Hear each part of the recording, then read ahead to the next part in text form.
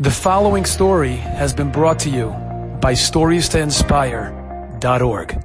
There was another Rosh Yeshiva tells his name was Reb Chaim Stein. Now, Reb Chaim Stein was at the same time as Rabbi Gifter, and they used to call Reb Chaim Stein one of the Litvish Baal Moivsim. And once in our yeshiva, there was somebody who was getting married in Los Angeles, and Reb Chaim said, whichever Bach wanted to go, they can come with him. I guess it was a very chashuv Indian, maybe he was a Yosem, I'm not sure. But Rosh Yeshiva said, we're going to fly to Los Angeles, and 8 Bachrim came with him. 8 Bachrim, so it was Rosh Yeshiva and 8 Bachrim. And they were flying to Los Angeles, and they would have made it on time for Mincha, except that there was a problem with the plane, and the plane ended up having to make a stop in Wichita, Kansas. Maybe they switched planes. Either way, they had to disembark. So here's Reb Chaim Stein, the Rosh Yeshiva, and there's 8 Bachrim with him, and the Rosh Yeshiva turns to the Bachrim and says, I'd like to daven Mincha. Please find us one more person for the Minyan. Now there's Wichita, Kansas, you don't expect to bump into Yidden. So one of the Bachrim, he went out to look around to ask. He stops the person and says, are you Jewish? First guy, yes. Can you daven Mincha with us? Yes. It's crazy.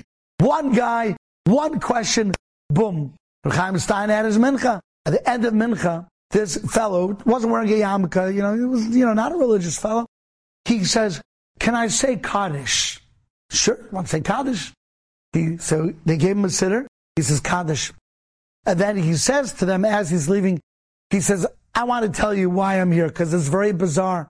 He says, I'm not flying anywhere. The airport, but I'm not flying anywhere. I'll tell you why I'm here.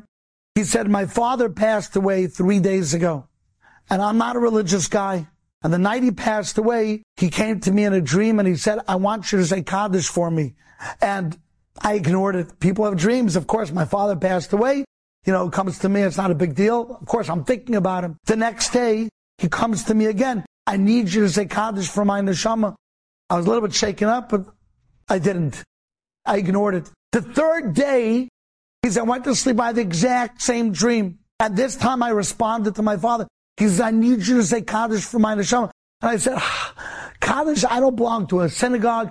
I don't belong to a temple. Where am I going to say Kaddish in the middle of the week? And my father said, go to the airport. I said, go to the airport? Go to the airport, you'll say Kaddish. So he says, I came to the airport and I'm walking around. I don't know what I'm doing here. I'm not flying anywhere.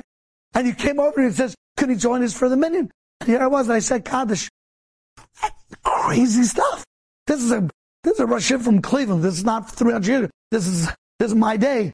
But Yeshiva goes, random guy, his father says, come to the airport to say Kaddish, and he ends up being mashal the Minyan for the Rosh Yeshiva. So when a person has that connection to Hashem, they're calibrated, you see it, you feel it. Enjoyed this story? Come again. Bring a friend. StoriesToInspire.org